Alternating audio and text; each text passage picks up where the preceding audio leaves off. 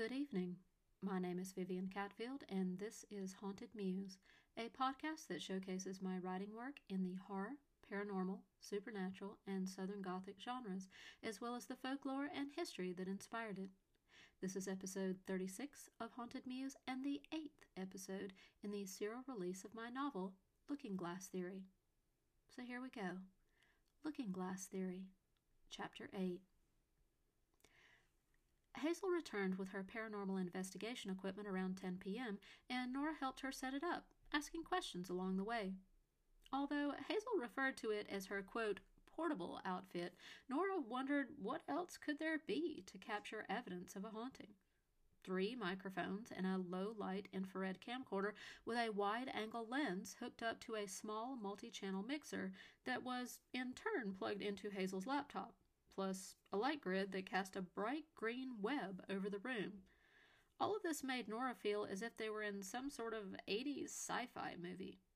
Also, Hazel went upstairs to place something she called a REM pod, along with a GoPro, positioned in the window seat in the far corner of the room. This sort of allows us to be in 2 places at once, she explained. The frequency field emitted by the REM pod can be interacted with by any spirits that happen to be present and will cause the lights on top to flash. We can ask it questions to try to provoke a reaction, and the GoPro will hopefully catch it on film. After placing those upstairs, Hazel came back down and handed Nora a clipboard with a chart on it. Here, record what I tell you. We want to get a baseline reading of the house for temperature and electromagnetic frequencies, so that we don't misinterpret any findings that later turn out to be false. Then they made the rounds of the house, with Hazel using an infrared handheld thermometer and EMF meter, and Nora taking notes of any anomalies. You have excellent wiring in here, Hazel mentioned offhand as they finished up. Not a lot of radiation escaping from random electrical outlets, like most houses have, that are this old. Thanks, I guess, replied Nora. It was old, and I had it rewired because I wanted it to be safer and easier to work with on my new handmade fixtures. Hazel gestured to Nora for the clipboard and studied the almost completed page of their readings. I don't remember seeing a wireless hub anywhere. Do you have one? Oh, no. I was trying to see whether I could get by without having one at home, since the office is so close and my connection is super fast there, Nora said. I don't know why, but I'm just generally able to relax and rest better in rooms without everything so wired. Hazel looked at her strangely. Me too. Do you have any idea by chance whether or not you could be slightly clairvoyant? Not that I'm aware of, said Nora, surprised at the question, considering everything else that they'd done so far appeared to be so precise and scientific. Just wondering. That's often the case with people who are Wi-Fi sensitive. We can talk about it later if you like. Have a seat, Hazel said. We're about to get started. Oh, and turn off your cell phone. Power it all the way down. I will too. Those sometimes give off false signals. They both turned off their phones completely. For some reason, Nora felt a small wave of panic wash over her as the screen went blank, but she dismissed it. Nora sat down in one of the 2 dining room chairs that they'd brought in, with their backs to the empty fireplace. The glass itself had been placed against a tufted ottoman about 10 feet in front of the small pop-up table for Hazel's mixer and laptop, with the camera on a tripod beside it. It was angled in such a way that they could both see and the camera record what was happening in the glass. Plus, the viewpoint would be able to catch anything that crossed from the kitchen toward the front door, where Nora had felt the rush of cold wind before. All right, then. That looks like everything, said Hazel, surveying the room. Just a few last directions before I flip off the lights. First, paranormal investigation is a lot like fishing. You often have to be very quiet, but remain attentive for a long time before anything happens. Second, if you need to make a sound that we can't obviously see the source of on one of the cameras, even if it's just your stomach growling or a sneeze, you should announce that it was you by name and briefly state what the sound was. I will do most of the initial questioning to try to see if I can provoke a response. But if you feel moved to ask it something after we get going, feel free. Ask What something? Nora said. The entities? Hazel replied, as she flipped off the lights and settled into her chair behind the camera tripod. Hit record over there for me, please. I can't reach that far. Nora did so, and immediately Hazel began to speak. To Nora, it sounded as if they were about to perform an autopsy on television. This is Hazel Goodnight. It is currently 11:05 p.m. Eastern Standard Time on Sunday, June 7th, 2019 in Wilmington, North Carolina. This is an investigation of the house formerly owned by Mr. Alexander Hostler, now owned by Ms. Nora Hewitt. It is believed that Hostler's friend, Mr. Samuel Jocelyn, was pronounced dead in the house. I am accompanied this evening by Miss Hewitt herself, who has on 2 separate occasions witnessed possible paranormal activity associated with a silver-backed looking glass found in the basement of the home, most likely left by a previous owner. We are seated in the downstairs parlor, facing the dining room with the front door of the home to our left and the entrance to the kitchen, which also leads to the stairs going up to the master bedroom on our right. The looking glass is placed directly in front of us.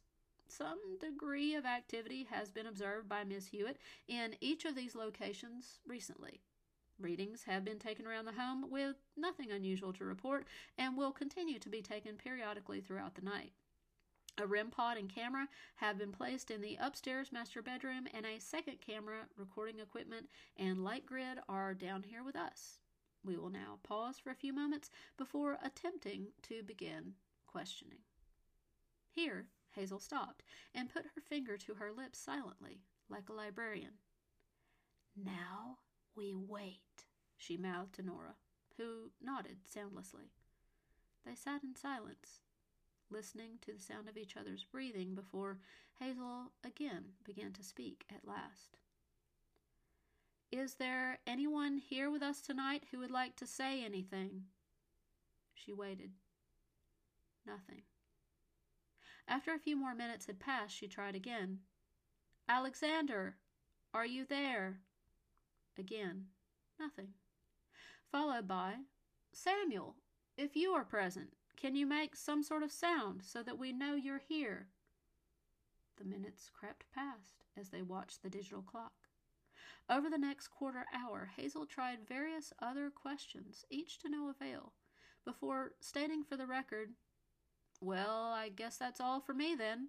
Nora, would you like to give it a go? Nora sat up straighter in her chair, blinking her eyes. The dark room and heavy meal were making her sleepy, despite the 2 cups of coffee that had followed. What do I say? Anything you like, and that you think will encourage it to interact with us. Don't be shy. If there's something here, it's been watching you for a week already. It probably knows you. Nora could feel her pulse quicken as she considered the implications. Then she began. Hello, Alexander? This is Nora. Nora Hewitt. You have a lovely home. I really like the little cupola. I've always wanted a house with one. Here she stopped and glanced at Hazel, who urged her to proceed. I've enjoyed bringing it back to life, so to speak. Was it you whom I saw in the glass upstairs? Here she stopped again. Nothing. She went on. If it were you, are you still here? Could you make some kind of sound to let me know? Nora, look, whispered Hazel, pointing at the mirror. Then, for the record, she stated, A cloud-like shape appears to be forming behind the surface of the glass. Hazel peered at the mirror through the camera lens. However, it is not visible through what I'm seeing through the camera itself, or she leaned over to see on the laptop. Via the live feed, I'm going to take an infrared measurement of both the surface and frame of the mirror. You should be able to see the beam on camera now. Hazel flipped on the infrared and directed the beam at the mirror. Nora watched the laptop feed.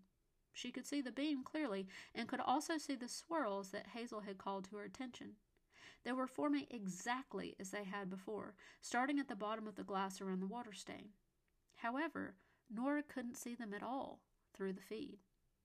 Temperature of both glass surface and wrought iron frame are 124 degrees Fahrenheit. That's a significant increase from the original 74 degrees. Ambient room temperature remains at... She flicked the beam on and off and pointed at the wall behind her. The same 74 degrees as previously recorded. That's a 50-degree increase over the course of the last... She looked at the clock on the laptop. Half hour or so since we've begun the investigation. Like a mom speaking on the phone while also talking to her kids in the room, she commented aside. Continue, Nora. Alex? May I call you Alex? Nora began again. I feel like we should get to know each other a bit if we're going to start sharing this house. Could you give me some kind of sign you can hear me? Was it you I saw in the mirror the other night? I'm very sorry about your friend, Alex. You must have cared for him very much. As Nora spoke, the mists within the mirror continued to move until they coalesced into the same image that she had now seen twice before. That's it, she whispered to Hazel. That's the man whom I saw die, and they carried him out. Say it louder for the recording, please, Hazel said, pausing for Nora to repeat her statement and then continuing on her own. I'm taking a second temperature check on the glass versus the room. She flicks the beam over the surface and back to the corner twice, mentally noting the numbers. Surface and frame temperature of the glass are now at 160 degrees and still climbing. Ambient temperature of the room is now 72 degrees, a slight drop from less than 2 minutes ago. It is now approximately 11:40 p.m. and... Nora jumped as the REM pod went off in a flurry of beeps upstairs. Hazel didn't move. She merely peered into the viewfinder before her and then craned over to see what might be visible from the GoPro. The REM pod just went off. Lights of the REM pod are visible via the GoPro live feed, but no apparitions visually recorded either there or in the tripod camera downstairs. However, Ms. Hewitt and I both confirm personal witness that a moving grayscale scene is progressing in real time before us on the glass itself. There appear to be 3 subjects in the scene, a man in bed who does not seem to be breathing, another man standing to his right dressed as a doctor, and a third with long sideburns whose purpose is unknown. Suspicion is that the bedridden man is Jocelyn and the third man with the sideburns is Hostler. To Nora, she explained. I'm going to continue to narrate the scene as it unfolds and request confirmation from you, since we're not picking it up on the cameras. When it gets to a point nearing the end of what you saw before, start asking the spirit to make its presence known once again by making a physical demonstration. Nora nodded. Over the next 20 minutes or so, the scene in the glass played out as it had on the night that Nora had witnessed it alone. Hazel announced various events as they happened. As it came to the part in which the curly-haired man with the goatee entered, they heard footsteps come down the stairs in real time, crossed the floor, and the front door swung open. Nora grabbed Hazel's arm. Oh, God, she whispered. I thought I locked the door. I unlocked it, said Hazel, making note of the fact, along with the opening of the door by itself for the record. I didn't want to do anything that might make it too difficult for the flow of energy to continue. They continued to watch in silence as they heard the sounds of the body being carried out, followed by the doctor and the man with the goatee leaving, after which the door closed again of its own accord. They watched as Hostler sat alone in the bedroom upstairs, sobbing with his head in his hands. Now, breathed Hazel to Nora. Ask him again, now. Alexander, Nora said. I am so sorry about your friend.